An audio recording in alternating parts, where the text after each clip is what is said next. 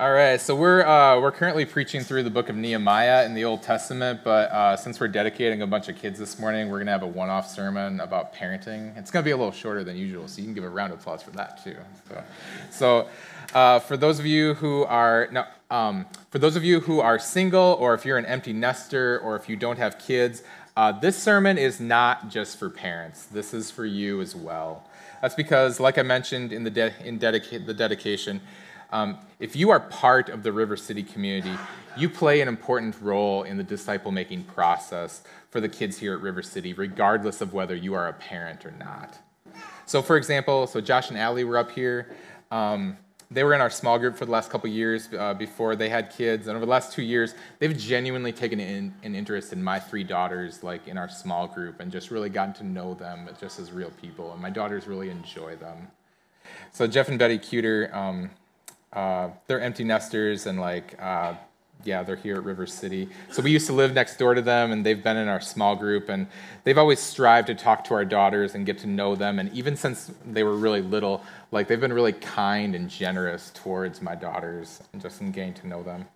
So Liz Straub, when she was single in our small group, she would talk to our daughters all the time at small group and ask questions and joke around with them. And Liz didn't treat them like bonus short people that just happened to be at their small group or whatever. She treated them as fully just as part of just real people to get to know.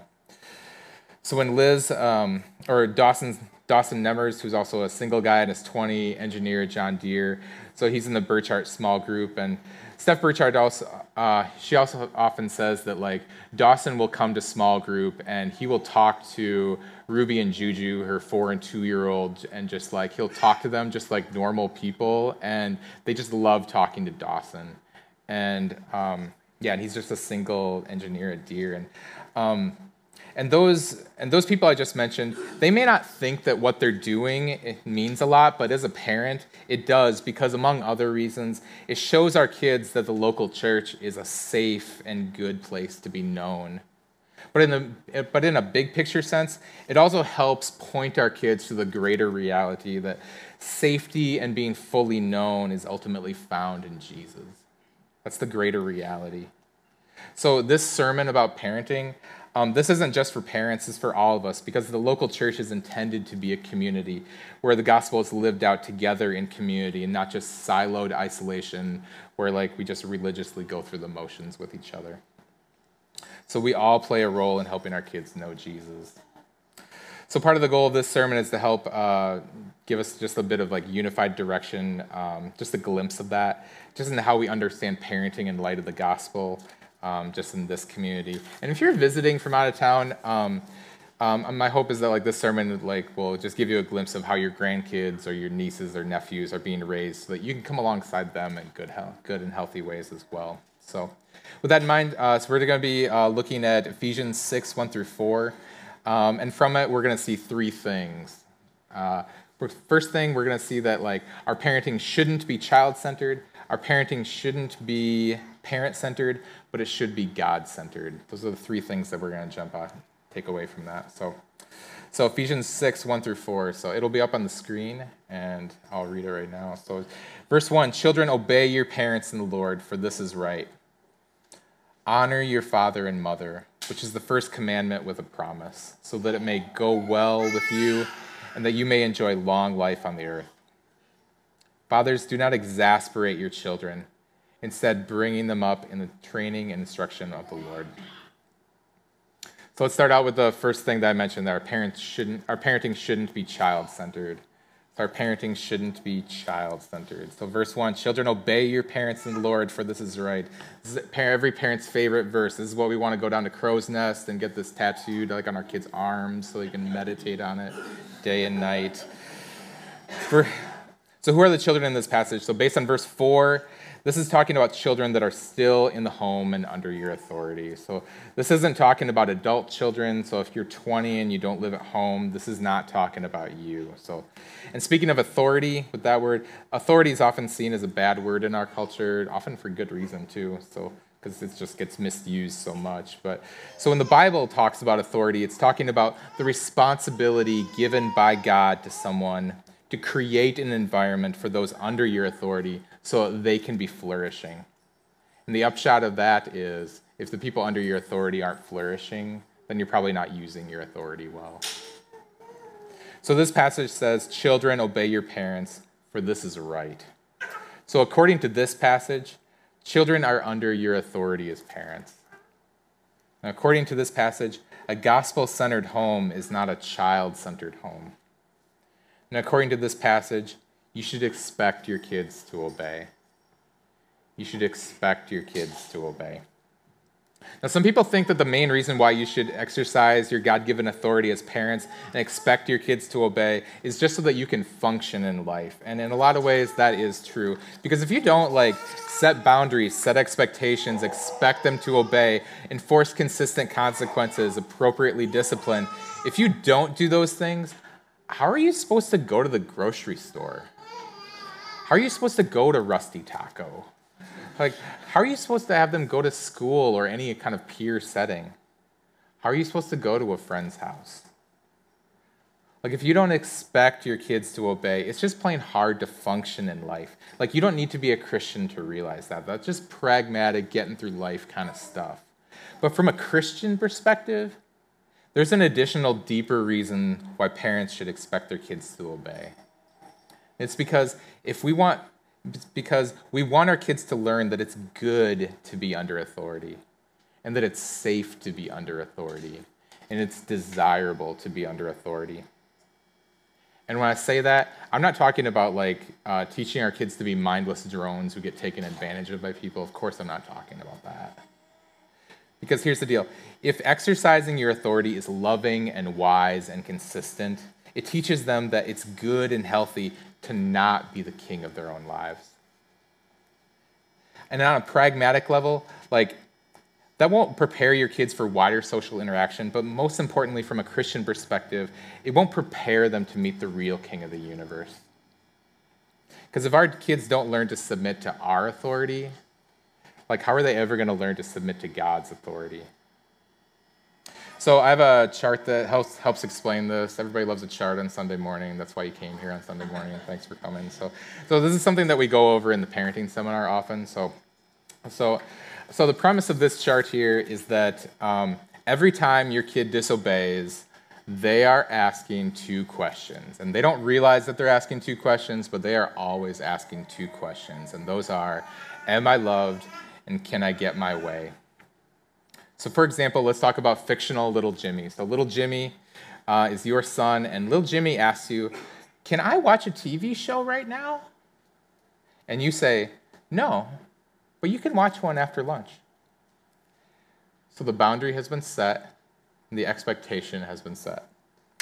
But little Jimmy, he's in the Gifted and Talented program. He knows where the Netflix button is on the remote. So he takes the remote and he pushes the Netflix button and says, no, I want to watch. He pushes the Netflix button. Genius. Now, little Jimmy doesn't realize it, but little Jimmy's asking two questions. He's asking, am I loved? And can I get my way?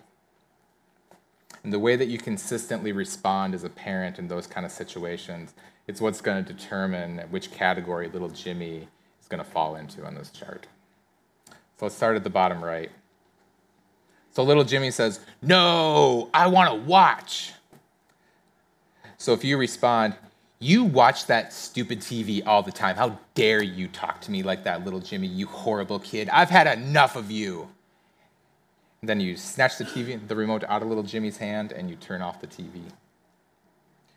So what's being communicated to little Jimmy is that little Jimmy is not loved and he can't get his way.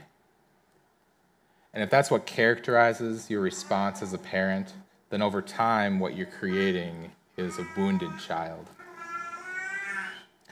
And from a Christian perspective, whether you realize it or not, you are preaching a sermon to little Jimmy about who God is.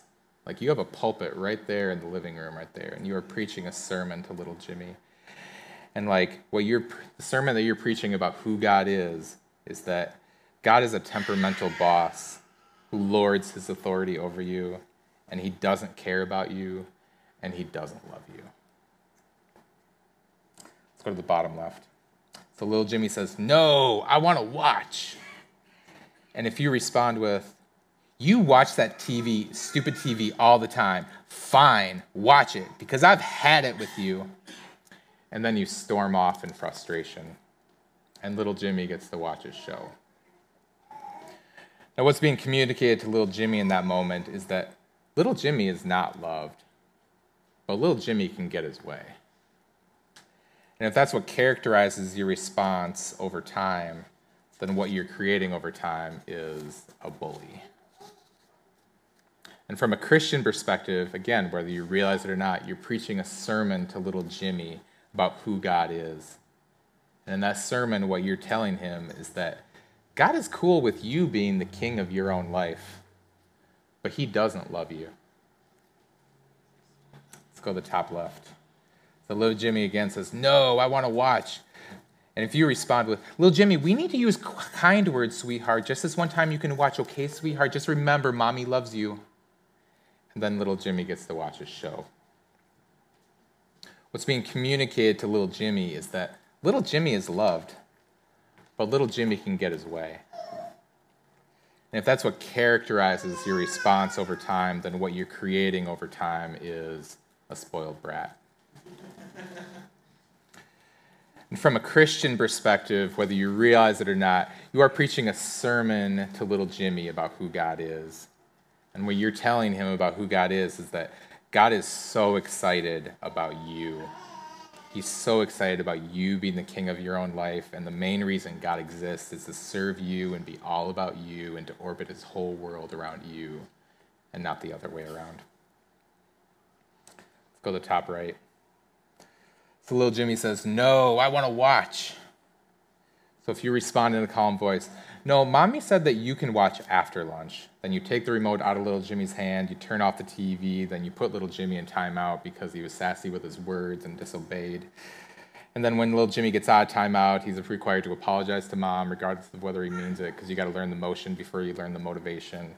And then mom forgives little Jimmy, and then there's a restoring of the relationship.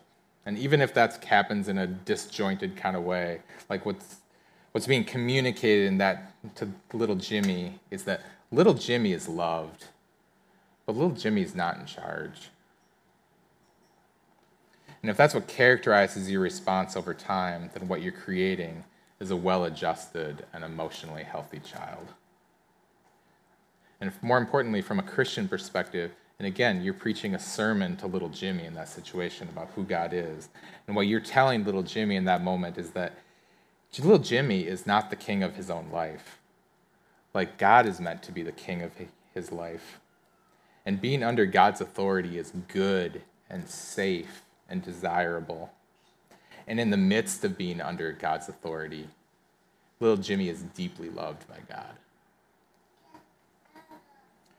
Like, parenting your kid for that top right quadrant there, that'll get you through life. Like, that'll get you to the Olive Garden if you want to go. But more importantly, from a Christian perspective, like, it prepares them to understand who God is and how to respond to him through the gospel. Like, parenting towards that quadrant, like, that's part of what it means to parent in light of the gospel. And that's kind of the culture of and trajectory of, like, how we want to lovingly and graciously encourage kids here at River City towards. So I hope you see in that chart, like, parenting that's shaped by the gospel, it's not child-centered. And it's not parent-centered either. So speaking of which, it's like our parents, second point, like, our parenting shouldn't be parent-centered. Back to the passage, verse 2. Verse 2 says, honor your father and mother, which is the first commandment with a promise, so that it may go well with you and that you may enjoy long life on the earth. So when we're under our parents' authority, we're called to obey them. But when we leave their authority, we're called to honor them. So it doesn't mean that when you obey them when you're 30 and you have your own family. Like, you need to follow God and create your own rhythms and structures for, like, following Jesus as a family unit right there. You just have to do that in a way that's, like, respectful and honoring. And if you have adult children, it's just like God is also calling you to just, like, to let them honor you in that way. And, like, they aren't called to obey you. Like, we all know what it was like to like hear like unsolicited advice from our parents and everything. So it's like, and yeah, and God's calling you to like have that kind of healthy relationship with your adult kids as well. Yeah, and we're called to do that in a respectful and honoring way to our parents. And when it says like, which is the first commandment with a promise in the passage, that's just referring to the fact that honor your father and mother was the first of the 10 commandments in Exodus 20 that actually had a promise attached to it. Because from a general principle perspective, if you honor your parents, life is probably going to go better for you than if you don't. It's just a practical truism of life. Verse 4, fathers, do not exasperate your children. So what does it mean to be exasperated? So think about the worst supervisor you've ever had and how you felt. Okay, that's what it means to be exasperated. All right. So fathers here can be translated fathers or parents. That's why in the NIV translation, there's a translation note at the bottom of the page that it could mean parents. So if it means fathers, it could mean fathers, because it could be that men sometimes have the tendency to be harsh with the rules in a kind of a caveman kind of way. Like, I don't think I'm like being controversial in saying that. So, however, it could mean parents, because we know that moms can do that as much as dads. Like, I don't think I'm breaking any news when I say that. So either way, like, I would argue that the root of exasperating your children is having a parenting philosophy that is in one way or another rooted in being parent-centered. Because we exasperate our kids when we correct and discipline and talk to our kids out of an overflow of our own self-centered motives. We just want it quiet. We just want all the talking to stop. We want it to be peaceful. I want to have escapist tendencies right now. I just want to do my own thing. I don't feel like being a parent right now. Yeah, those are parent-centered motives, and we've all been there. There's grace for us all in that. Like, the people that I have had to apologize the most to in my life are my own daughters. And one of the reasons I apologize to them, I've had to apologize a lot to them, is because I need to apologize. But the culture you create is more important than what you do. And the culture that I want to create in our family is that dad needs grace as much as they do. And I don't want to have a culture of exasperating my kids. Parenting that's shaped by the gospel, it's not child-centered, it's not parent-centered, but it is God-centered. So verse 4, fathers, don't exasperate your children. Instead, bring them up in the training and instruction of the Lord. See, I would say that in verse 1, that's arguing against a child-centered home. The first part of verse 4 is arguing against being a parent-centered home. The second half of verse 4 seems to be arguing for a God-centered home. Parenting is not ultimately about you, and parenting is not ultimately about your kids either. Parenting is ultimately about God. So the way we make our parenting about God, first and foremost, is about fixing our eyes on the gospel and our identity. And what do I mean by that? So I realize, Ephesians chapter 6, we are just parachuting into the middle of a book in this passage here, but the book of Ephesians is all about gospel and identity, if you ever read that, and I would encourage you to read that on your own. It just answers the question, over and over again, who am I? So, the gospel, Ephesians is all about, the gospel and identity. So the gospel, that is the meta-narrative, that is the big picture of the entire Bible. If you miss that, that's like going to the eye doctor and you can just read all the nitpicky print and everything, but you just miss the big E on the eye chart. If you just miss the E on the eye chart, that's like missing the gospel as the big story in the whole Bible. So God made us to be in a relationship with him. We sin against him, which fractures our relationship and standing with him. But Jesus lived the perfect life that we were supposed to live. He died the death that you were supposed to die. And so when we put our simple but life-altering faith in Jesus and what he's done for us, we're reconciled to God and given a completely new identity. And our new identity is that we are God's children. We belong to him. Your identity is fundamentally about who are you. And the gospel says that you are his child through faith in him. That's the most important thing about you. That's the basement level foundational kind of stuff that changes your entire life from there. And when it comes to parenting, there are a million practical things that I could talk about in terms of like bringing your kids up in the training and instruction of the Lord, which we do not have time to talk about this morning.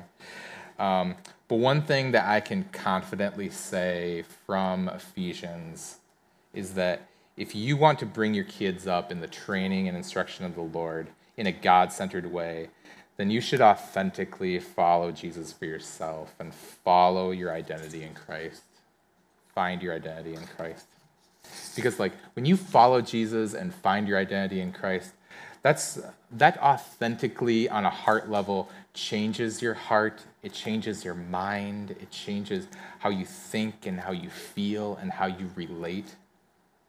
Like I'm all about the tips and tricks of parenting, and there are plenty out there, but we know that like way more in parenting is caught rather than taught. And authentically following Jesus in your heart and living a non-compartmentalized life of faith, and your kids seeing that, that's what truly lays the foundation for bringing your kids up in the training and instruction of the Lord. So if you're a parent, if you're a grandparent, an aunt, an uncle, a friend, a fellow small group attender here at River City, the call of the gospel is to authentically follow Jesus and to find your identity in him and to let the kids see that. So the path to that kind of parenting is always through remembering and following Jesus. And remembering Jesus, that's why we take communion on a regular basis, on a weekly basis here at River City. So remembering Jesus is all about reminding our hearts and our minds about what he's done for us and who he says we are through faith in him. And communion is a symbolic act of remembering Jesus together. The bread symbolizes his body, the juice symbolizes his blood, and those things were broken and shed sacrificially, lovingly for you. He lived the perfect life that you were supposed to live. He died the death that you were supposed to die. But through faith in him, we're not just forgiven, and that's great news that we're forgiven. But in addition to being forgiven, like we are permanently adopted into his family. So if Jesus is your forgiver and leader this morning, we invite you to take communion with us. So if you're not a follower of Jesus, I'd encourage you to hold off on taking communion because this isn't meant to be a religious act of like going through the motions and that kind of thing. But if you decide to put your faith in Jesus and you want to find your identity in him, then I'd encourage you to pray on your own, like talk on a heart level and pray to him like on your own and about those kind of things, like surrender to him on a heart level and then go and take communion. That's the invitation this morning. So the worship team is going to be playing about 3 songs, depending on how much time I gave them at the end here. But there's 2 communion stations in the back. You just go back and you take the bread, you dip it in the juice, and you take it that way. So you can go back like whenever you feel like you're ready, anytime during those 3 songs. So, and again, you don't need to be a member here to take communion. You just only need to belong to Jesus through faith in him. Let's pray. So God, we're really thankful for you and just who you say we are, and thank you for, you didn't have to forgive us. You didn't have to take the initiative towards us. Thank you for loving us. Thank you for directing your grace towards us. Thank you for adopting us into your family through faith. And we just pray that for the culture of parenting and just parenting as a community, God, for just like, regardless of whether people are parents in this room or just like single or empty nesters or whatever, God, we just ask you that you'll empower us to just create that kind of culture here at River City. So, and that's ultimately because of you and for you, and we can't strategize our way into that, God. So we're thankful we can't, because ultimately you get the credit for it then. So thank you, and we love you. Amen.